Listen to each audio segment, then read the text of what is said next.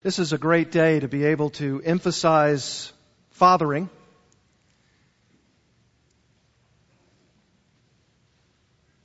And I want to present to you a message this morning that will certainly go along the lines of the theme that has been our portion today. And that is a message about fathering with the title, A Father Like Our Heavenly One. I'd begin this morning by saying, don't you hate it when someone says something like this? Maybe it's an older person, a person in authority, or maybe even your parents. And they say, "Oh, why aren't you more like your brother?" Or when someone says, "Boy, he's sure not like his sister, is he?" Or maybe even someone who we might want to hold in high esteem, and someone says, "Well, why aren't you like so-and-so?" Or maybe even this, when someone says, "Boy, he sure isn't like his father, is he?" That's really some measure of unkindness, actually, and a bit unsettling, because none of us can really be exactly like someone else. We have our own personalities, we have our own gifts, we have our own abilities, and it is a bit unfair to always and forever compare ourselves with those around us, and certainly at times unfairly being compared with some in our own family.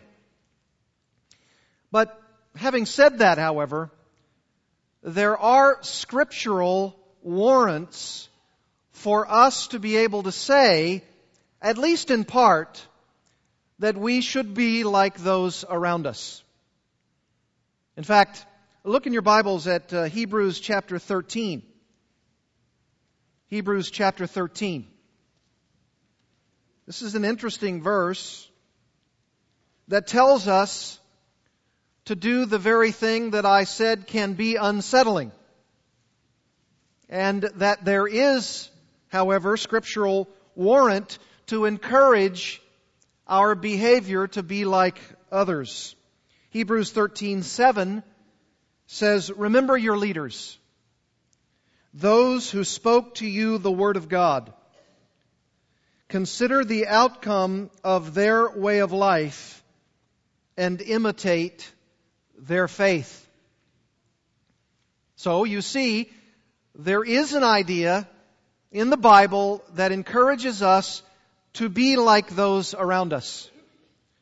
We are, of course, encouraged to be like those of whom it is said here, who taught us the Word of God, for whom we look at their faith and we are called upon to emulate that faith, to represent our faith like theirs.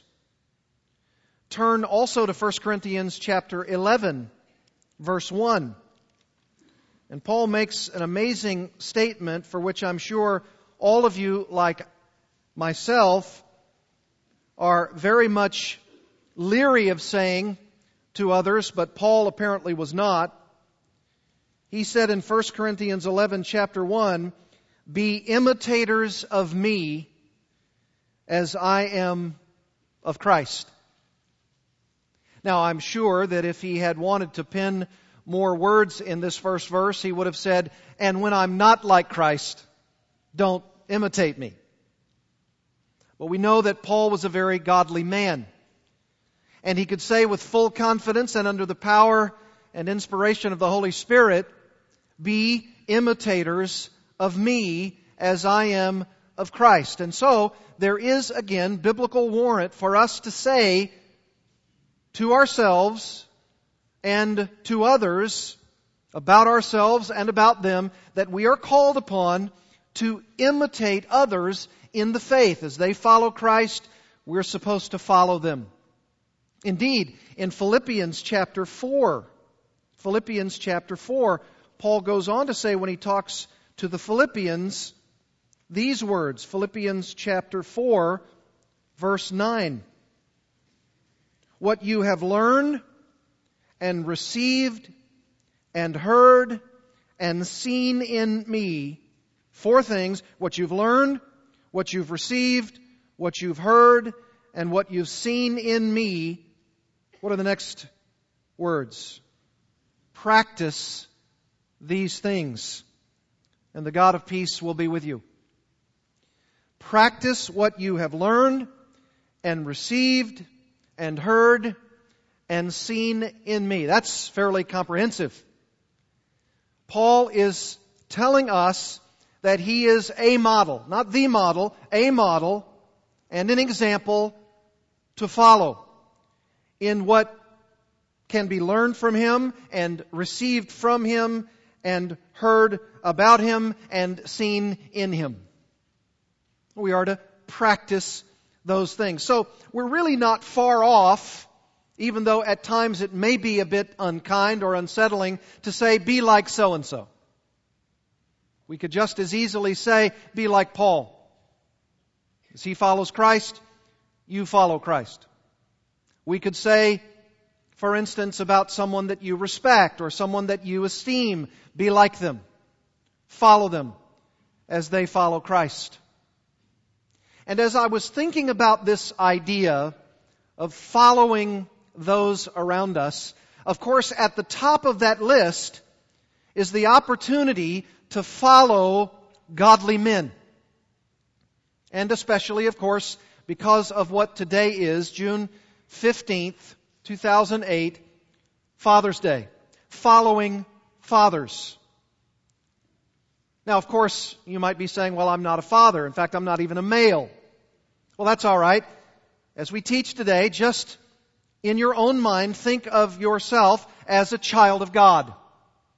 A child of God who wants to be able to follow those around you, or even ultimately to say, as a child of God, I want to be able to follow my heavenly Father. In fact, really, that's a great challenge for all of us today, especially those of us who are fathers, to ask a question like this. On Father's Day, what does it mean to be a father? What are the characteristics? What are the principles? What are the ideas that make up being a godly, holy, successful father in our world? What is defined by being a father who is like our heavenly one? Well, I thought a lot about that this week, and I've come up with, at least in my own mind, and I'm certain that there are many, many others, but I've come up with, in my own mind, 10 portraits. 10 portraits of what it means to be a father like our heavenly one. Here's the first one. The first one. A loving father. A loving father.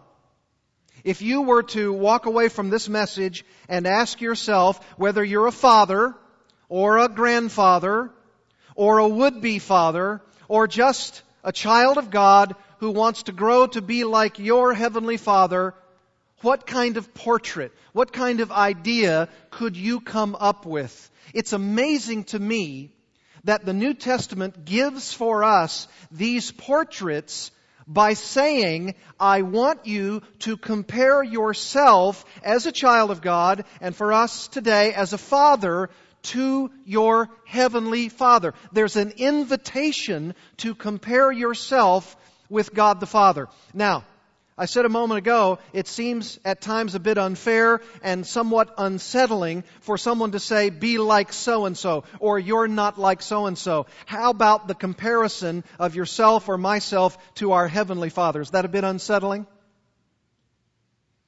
I can't say that it's unkind, because we're invited to do that very thing. We're invited to become like God.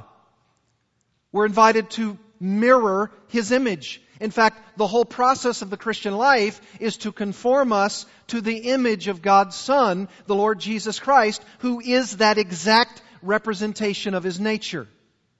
And so while it may be a bit unsettling, it is not unkind at all. In fact, it is the very plan of God. And the first portrait that God gives us, at least in my little list, is comparing your life as a father and whether or not you're loving when compared to your heavenly Father as the ultimate loving Father. Turn in your Bibles to Matthew chapter 5, and I want to show you this. As I said, the Scripture compares us, or at least challenges us in the comparison, to be like our heavenly Father, a God of love. Matthew chapter 5. Verse 43. Matthew 5:43. This wasn't what the Old Testament taught, but this is what some coming out of the Old Covenant era that the Bible did teach. And that's why Jesus says in Matthew 5:43, you have heard that it was said. Not what the Bible says, but this is what you have heard it was said by those who believed that they were representing the Bible, but were not. And here is what many in Jesus' day heard that it was said. You shall love your neighbor and hate your enemy. Now, if you really, really knew your Old Testament, you would know this, that the Bible says, love your neighbor and love your enemy. But somehow it had become twisted and turned into a proverb, as it were, that maybe the Pharisees and the Sadducees and the scribes and other religious leaders had begun to actually teach that somehow we are being taught to love our neighbor and hate our enemy. But notice what Jesus says. He corrects that, verse 44. But I say to you, His authoritative voice, love your enemies and pray for those who persecute you. That's radically different than love your neighbor and hate your enemy. He's saying, I'm already giving you the idea that loving your neighbor is to be taken for granted. Of course you should do that. I want to center in on the idea that some have said, hate your enemy, and I'm telling you, you're to love your enemy.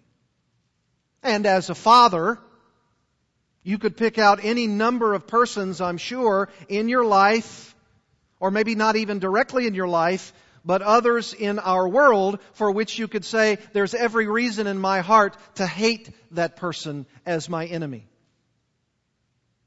Rather, as a father, and as a loving father, you should emulate God the Father who loves His enemies. Notice what Jesus says, verse 45. Love your enemies and pray for those who persecute you, so that you may be sons of your Father who is in heaven. You see the comparison? If you want to know how to love not simply your neighbors, that's a forgiven. You can take that for granted. That's obviously what we're supposed to do. That's what has been consistently taught. But Jesus says, I'm telling you, you ought to also love your enemies, and I invite you to compare how to do so with the very Heavenly Father that we have with each other, because that's exactly what He does. How does He do it? Verse 45, for He makes His sun rise on the evil and on the good, and sends rain on the just and the unjust. For if you love those who love you, what reward do you have? You see, it's for granted. Do not even the tax collectors do the same? And if you greet only your brothers, what more are you doing than others? Do not even the Gentiles do the same?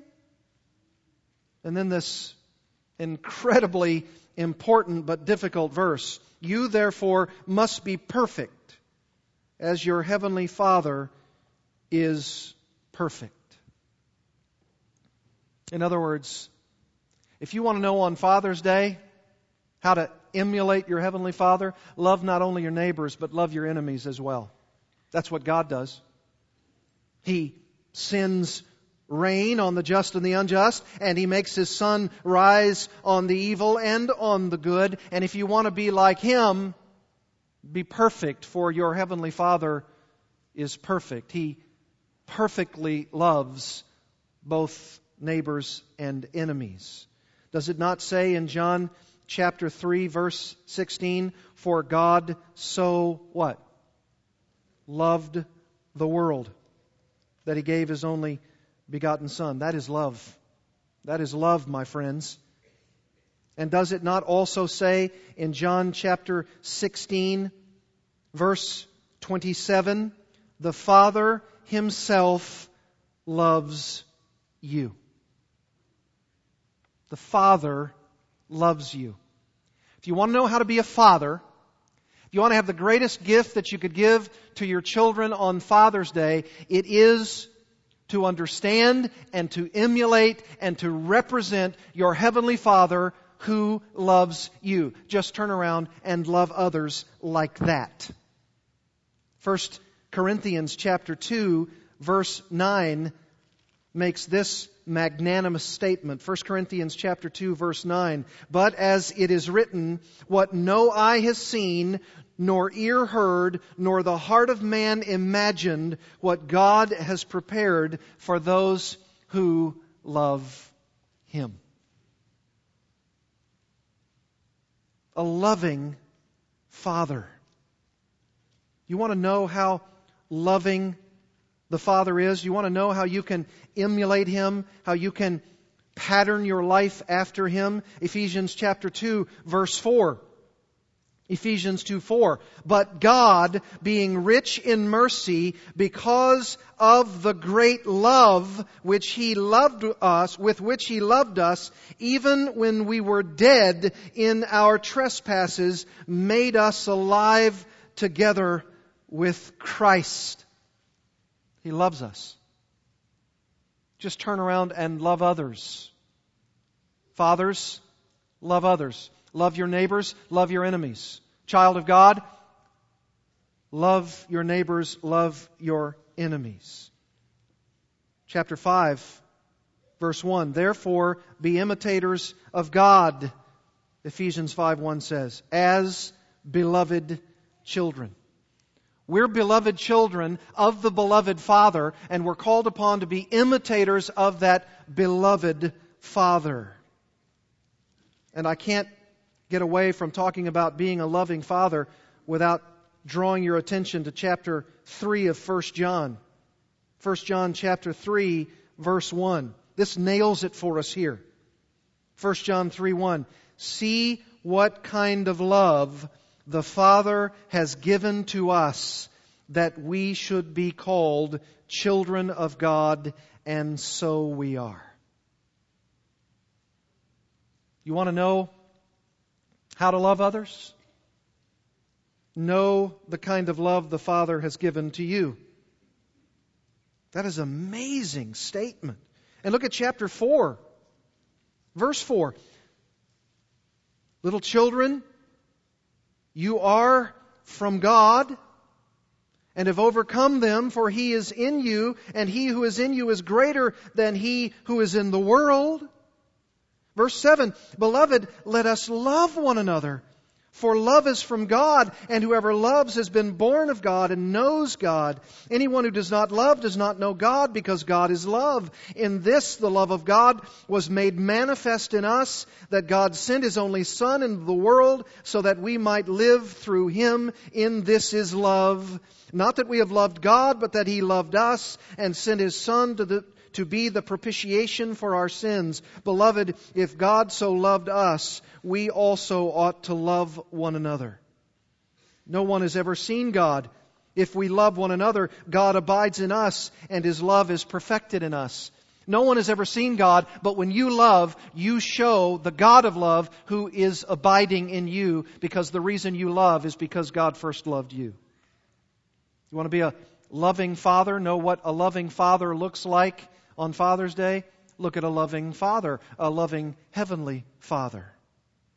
Secondly, not just a loving Father, but a giving Father. A giving Father. Go back to Matthew and the Sermon on the Mount, Matthew chapter 7. Not just a loving Father, but a giving Father. Matthew chapter 7, verse 7. This is amazing. Ask, Matthew 7:7, and it will be given to you. Seek, and you will find. Knock, and the door will be open to you. For everyone who asks receives, and the one who seeks finds, and to the one who knocks it will be opened. Notice the comparison. Or which one of you, if his son asks him for bread, will give him a stone? Or if he asks for a fish, will give him a serpent? If you then, who are evil, know how to give good gifts to your children, how much more will your Father who is in heaven give good things to those who ask Him?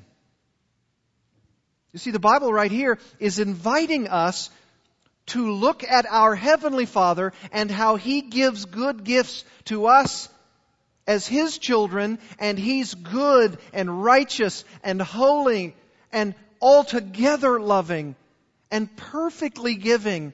And He's saying, if you compare your life as a father, and if your son came to you and said, Dad, give me this gift, you wouldn't give him something completely different, would you? And if you're evil as a father, which means we don't always give as we ought to our sons, inexplicably so, look at your Heavenly Father who always gives you in His will what you ask from Him. That is a remarkable comparison.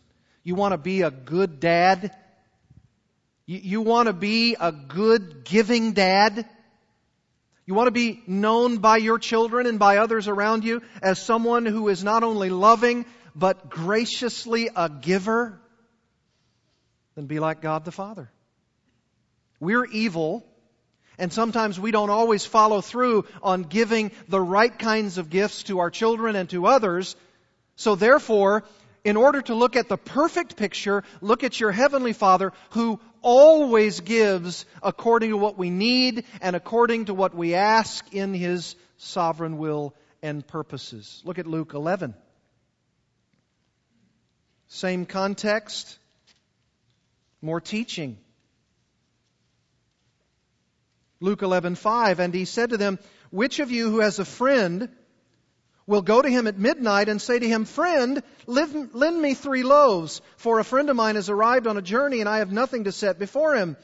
And he will answer from within, that is, within the house, do not bother me. The door is now shut and my children are with me in bed. I cannot get up and give you anything. See, it's the context of giving.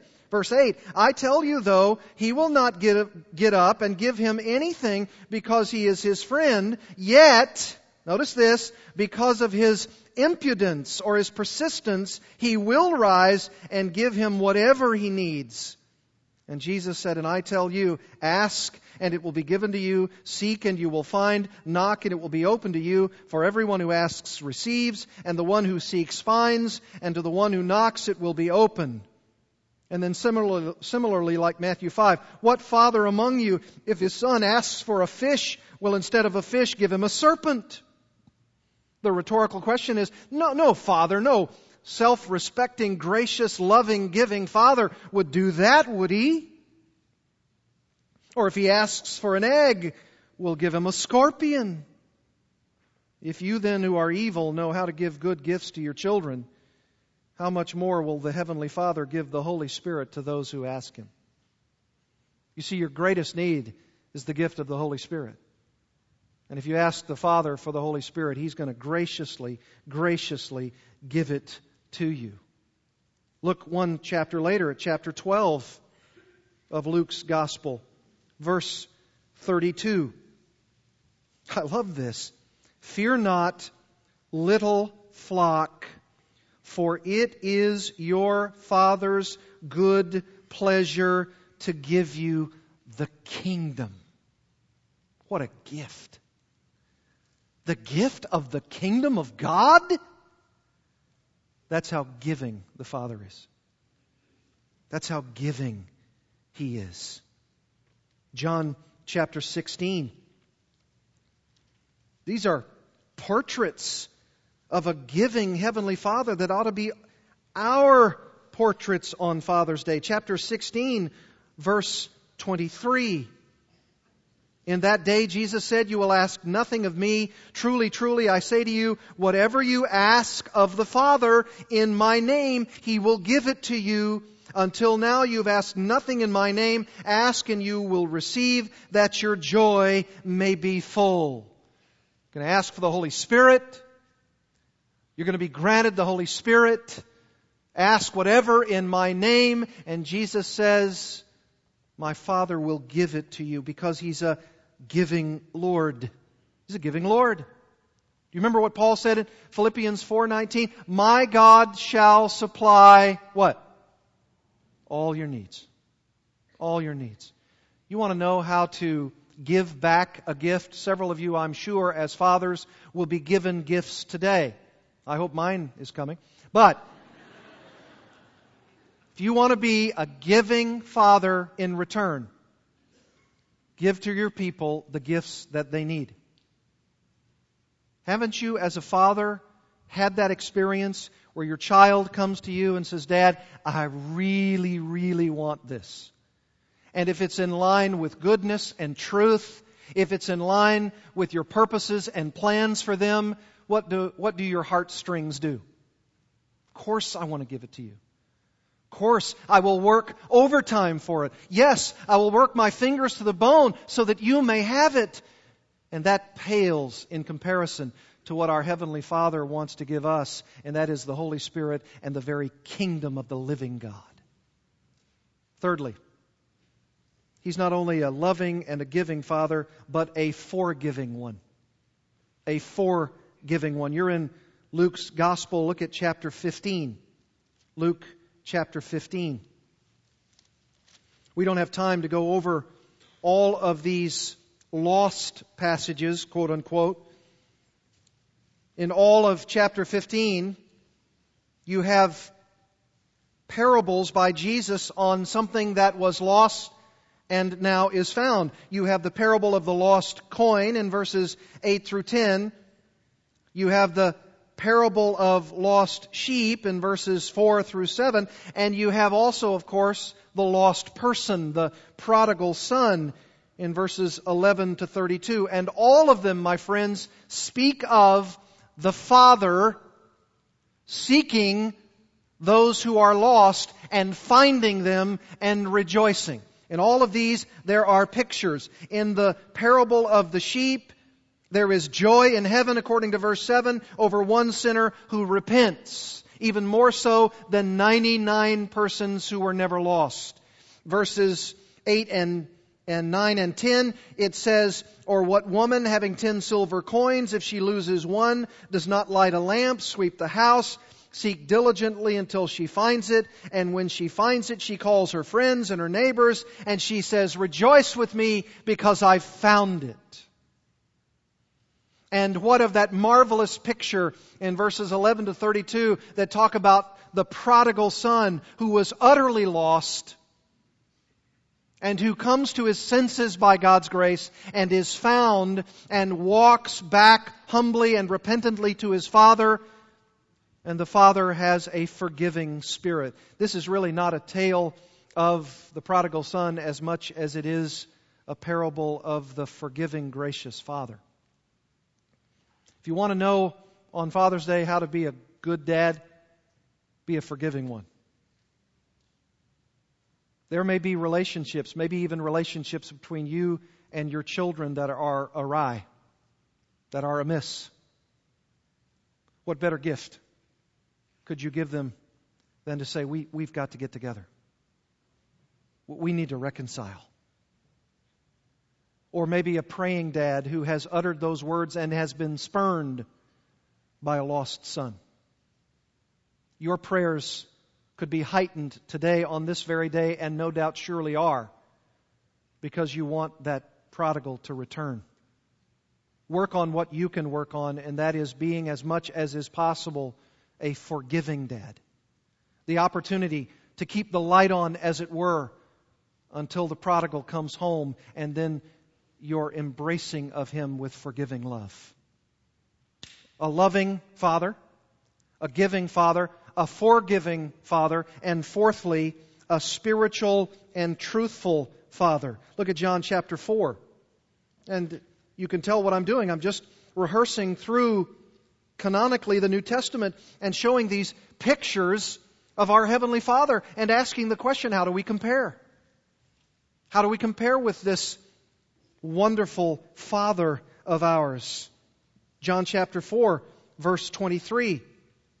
This is a picture of a spiritual and truthful Father. Jesus said, "But the hour is coming and is now here when the true worshipers will worship the Father," how? "In spirit and truth. For the Father is seeking such people to worship Him." God is spirit, and those who worship Him must worship in spirit and truth. You know what Jesus is saying? God is in His essence not like you and I. He's not in His essence someone who has a body, who has flesh and bones. God the Father is a spirit. In other words, the essence of who God is spiritual. He is in essence a spiritual being, and He is in essence truth. He is spiritual and truth. And the one who comes to Him must come to Him in that way, that is, spiritually and truthfully. And when you come, you are worshiping Him as He is. He is spirit and truth. And when you come to Him and worship Him in the way that He designs and the way that He demands, you will come to Him in spiritual life and with spiritual truth. Do you know that the greatest gift of all on a Father's Day that you could give your children, your spouse, your grandchildren, all of those around you, is to be a spiritual man? Notice I didn't say a church-going man. That's important. But the two aren't exactly synonymous, are they? It's one thing to be a church-going man. It's one thing to be a giving man. It's one thing to be a serving man. It's entirely another to be spiritual at your core. To be a person who thinks spiritual things, who discerns spiritual realities, who wants to be spiritual in the essence of his being, who cares about God and who loves God and who wants God at the center of his life, who wants to be utterly God-centered and Christ-focused, Spirit-driven, and to be a lover of divine truth. That's what Jesus is laying out here in John 4. He's saying to the woman at the well and to anybody else who would listen, look, you think you worship in a certain way. You think you worship on a certain mountain. And maybe that was true eons ago, but I'm telling you now, I who stand before you, I am the way and the truth and the life. And one day there will be a Holy Spirit who will descend upon His worshipers, and they will worship not on a mountain, not in any other designated place, but in their heart, because in their heart they have the Holy Spirit residing within, and they now become a spiritual being in their essence, and they're led by divine truth. That's what it means to be a worshiper in spirit and truth. And you do that, and you're just like your Heavenly Father, because He is spirit and truth. Look at John chapter 8, verse 31. Emphasizing again the matter of truth. Jesus said in John 8:31, He said to the Jews who had believed in Him, "If you abide in my word," that is truth, "you are my true disciples, and you will know the truth, and the truth will set you free." And what was the Jews' response? What are you talking about? We're of Abraham. Abraham's our father. You know, Abraham was a godly man. Abraham was a faithful man. But Abraham, in Jesus' teaching here, was far less a standard than what he was referring to. He wasn't trying to get them to see their physical parentage. He wasn't trying to get them to see that Abraham was physically the one for whom they had descended. Not so at all. Jesus wanted them to see that He Himself was not just someone who descended from Abraham, but that Jesus Himself was descending from His Heavenly Father. And He was trying to tell them, that's not where you are, and that's not whom you've come from. Yes, it is true, you may have Abraham as your father, but I'm telling you, I'm from my Heavenly Father, and you don't recognize that because you're not from Him. That's not your father. In fact, notice what He says. Verse 33, they answered him, "We are offspring of Abraham and have never been enslaved to anyone. How is it that you say you will become free?" Jesus answered them, "Truly, truly, I say to you, everyone who commits sin is a slave to sin. The slave does not remain in the house forever. The Son remains forever. So if the Son sets you free, you will be free indeed. I know that you are offspring of Abraham. Yes, I know that, yet you seek to kill me because my words find no place in you. I speak of what I have seen with my Father, my heavenly Father, and you do what you have heard from your father." He just set them up. And they answered him, "Abraham is our father." Jesus said to them, "If you were Abraham's children, that is, spiritually speaking, you would be doing what Abraham did." And what was that? To welcome my day. To long for my day. To see me for who I am. But now you seek to kill me instead of worship me. A man who has told you the truth that I heard from God. This is not what Abraham did. You are doing what your father did. They said to him, "We were not born of sexual immorality," implying that Jesus was. "We have one Father, even God." Jesus said to them, "If God were your Father, you would love me. For I came from God and I am here. I came not of my own accord, but He sent me. Why do you not understand what I say? It is because you cannot bear to hear my word. You are of your father, the devil. And your will is to do your father's desires." Don't be a father of the devil.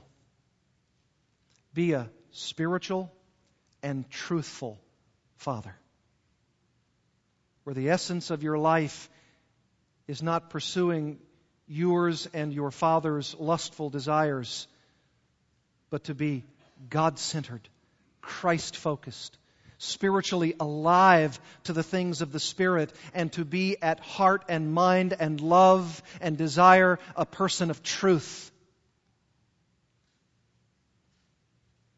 Number 5, a comforting father. A loving father, a giving father, a forgiving father, a spiritual and truthful father, and a comforting father. Look at 2 Corinthians chapter 1. 2 Corinthians chapter 1. This is beautiful. This is another portrait of who our Heavenly Father is and what He can give to us by way of replication. 2 Corinthians chapter 1, verse 3. "Blessed be the God and Father of our Lord Jesus Christ, the Father of mercies and God of all comfort." Notice this, verse 4, "who comforts us in all our affliction, so that we may be able to comfort those who are in any affliction with the comfort with which we ourselves are comforted by God." You want to know how to comfort? You want to know how, as a dad, as a child of God, to comfort others? Know the comfort of your Heavenly Father. Study it, know it, see it, perceive it. Know how He comforts. And when He comforts you in your affliction and you experience it and you see the God of all comfort coming to your aid, then turn around and comfort others with which you have been comforted by this comforting by God. This is a comforting Father. Look at chapter 7 of this same book. Chapter 7, verse 6. "But God, who comforts the downcast, comforted us by the coming of Titus, and not only by his coming, but also by the comfort with which he was comforted by you." You see, this is a living illustration. He says in chapter 1, here's the comfort of God. Then you turn around and comfort others. And I'm going to give you a living illustration. Titus, who comforted you because he was comforted by God. Be a dad who comforts others because of the comfort that you've received by God Himself in your life through your affliction. This is amazing. Number 6, a consistent father. A consistent father. You know, in Ephesians chapter 6, verse 4, and Colossians chapter 3, verse 21, it says, "Fathers, do not provoke your children to anger, but bring them up in the instruction and admonition of whom? The Lord. There you have it. If you want to know how to train your children, if you want to know how to discipline your children, do it in the Lord. Do it in the Lord. As God the Father can be seen in Scripture as one who disciplines His children and instructs them, do it the same way. See the pattern. Replicate it. I love what James chapter 1 verse 17 says about the consistency of our God and Father. James 1:17. Every good gift and every perfect gift is from above, coming down from the Father of lights. Notice this, with whom there is no variation or shadow due to change. No shifting shadow with our Heavenly Father. This may be my greatest challenge as a dad. It might be yours. To be consistent. To be consistent. How do you consistently parent? How do you consistently give gifts? How do you consistently love? How do you take these children of yours and treat them all the same? How do you love them? How do you give gifts to them? How are you consistent with them? Continue in your life to see the pattern of who your Heavenly Father is and how consistent He is. There is no shifting shadow. There is no variation. He is utterly and perfectly consistent. Live that way. 1 Peter chapter 1, verse 17. Your Father who judges impartially according to each one's deeds. He's impartial. He's consistent. He's changeless. What a challenge for us as dads. Not just with our parenting of our children, but just in life in general. To be consistent. Dads, are you consistently in the Word of God? Are you consistently in prayer? Do your children know of this? Do they see this? Do they perceive this? Do they know about you that you are changeless, that you are consistent with regard to the Word and prayer? So vital. So vital for them to see. And so vital for them to see how that works out in your life. You say, well, how do you do it?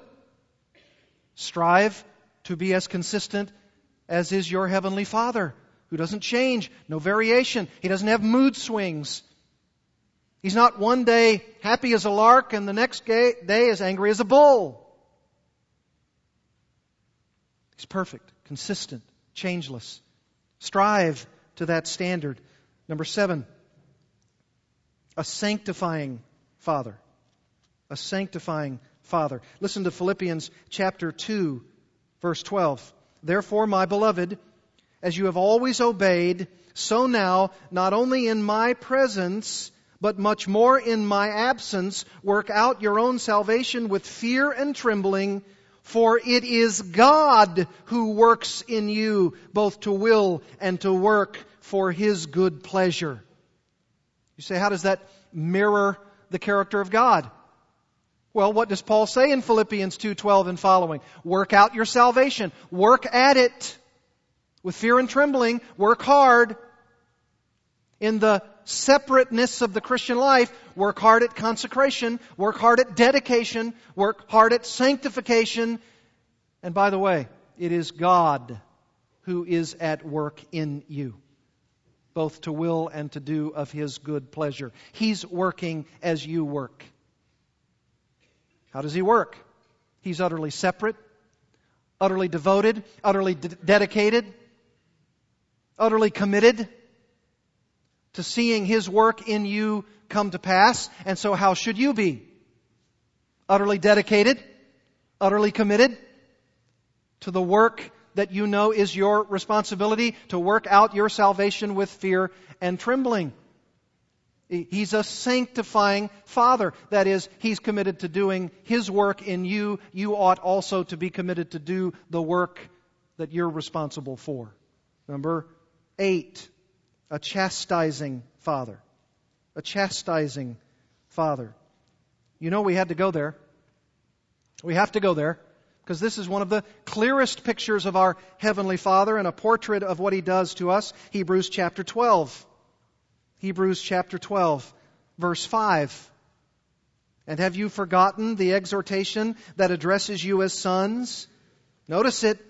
My son, do not regard lightly the discipline of the Lord, the chastising of the Lord, nor be weary when reproved by Him, for the Lord disciplines the one He, what? He loves, and chastises every son whom He receives. Every son of the Father is loved, and every loved son is disciplined, chastised, beaten into being a blessing. The rod of reproof, spiritually speaking, is for those whom God loves. And people are going to say, I don't get that. I'm assuming that if I'm a son of this kind of Heavenly Father, that I'm going to get all the goodies, that everything's coming my way. I'm on easy street. No.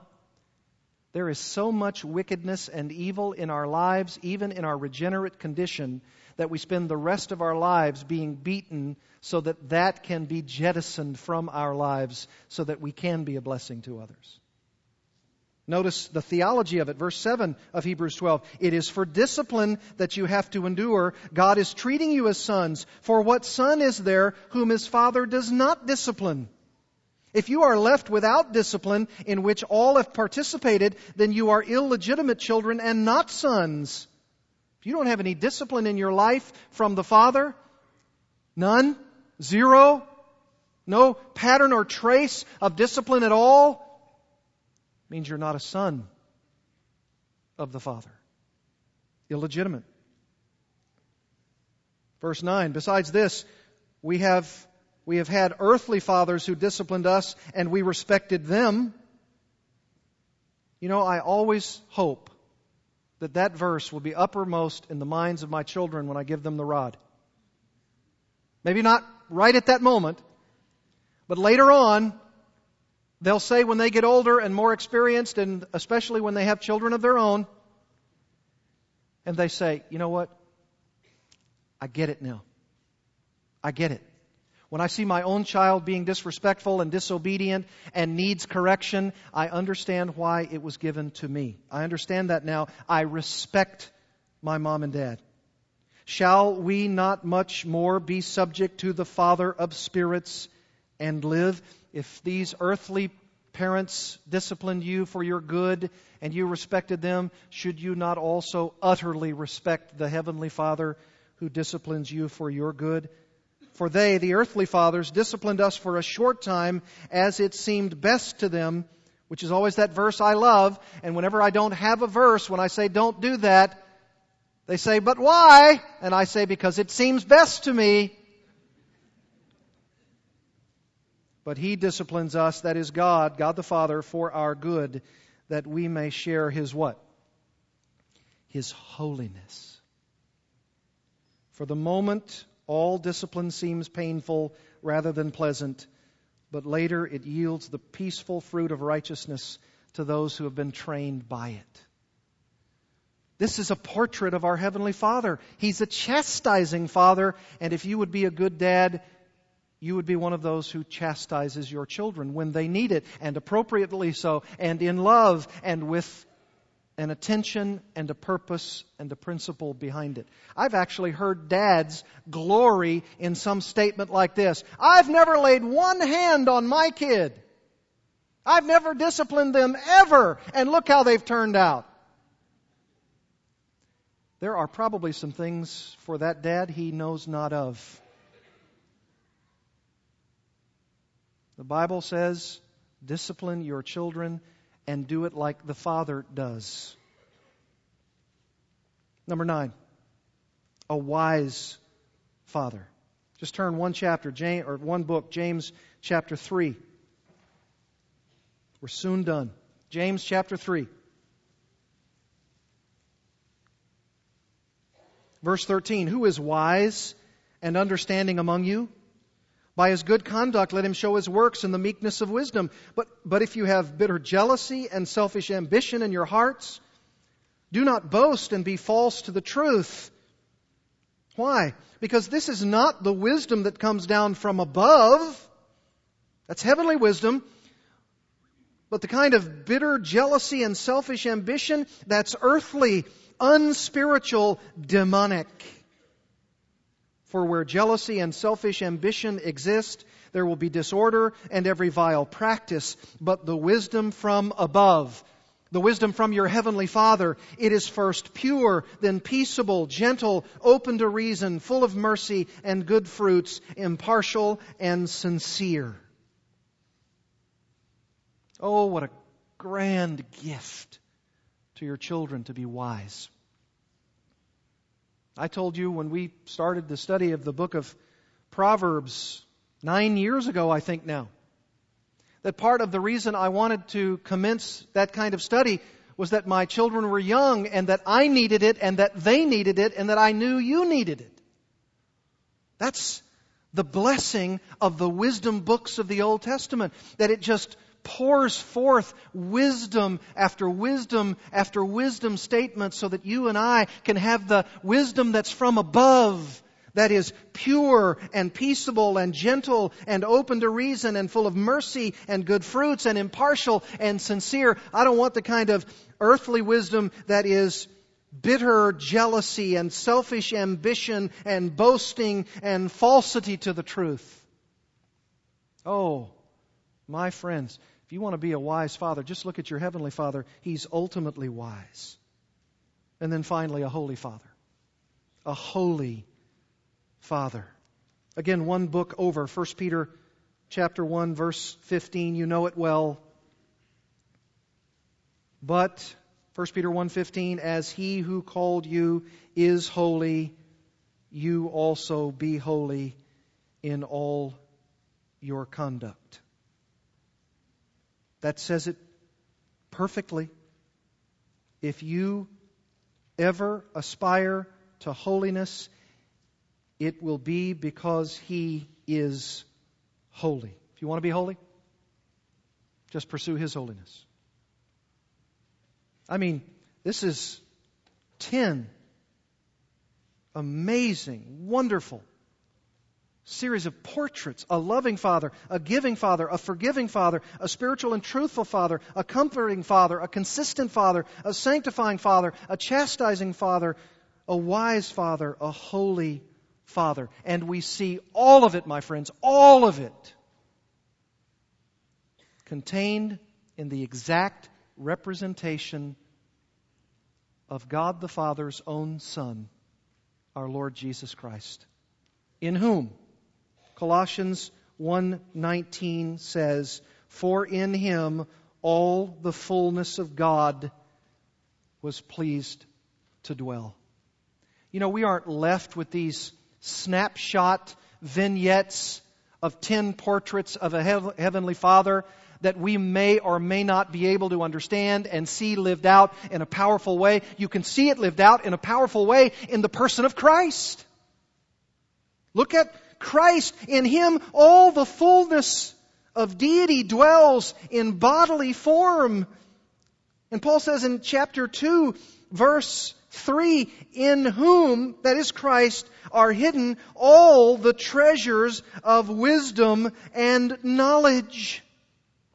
Verse 9, "For in Him the whole fullness of deity dwells bodily." You don't have to wonder.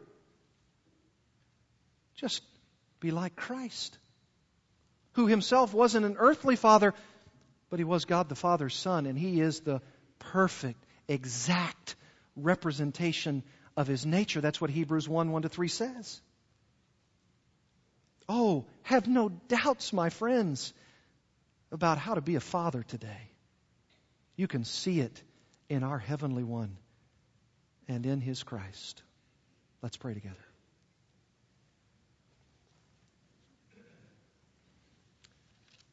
Father, these are far beyond us. Far beyond us.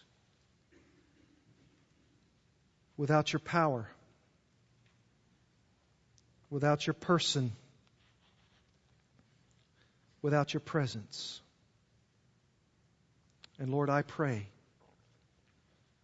that with your power and your presence and your person, we would be like Christ, for whom you delight as a son.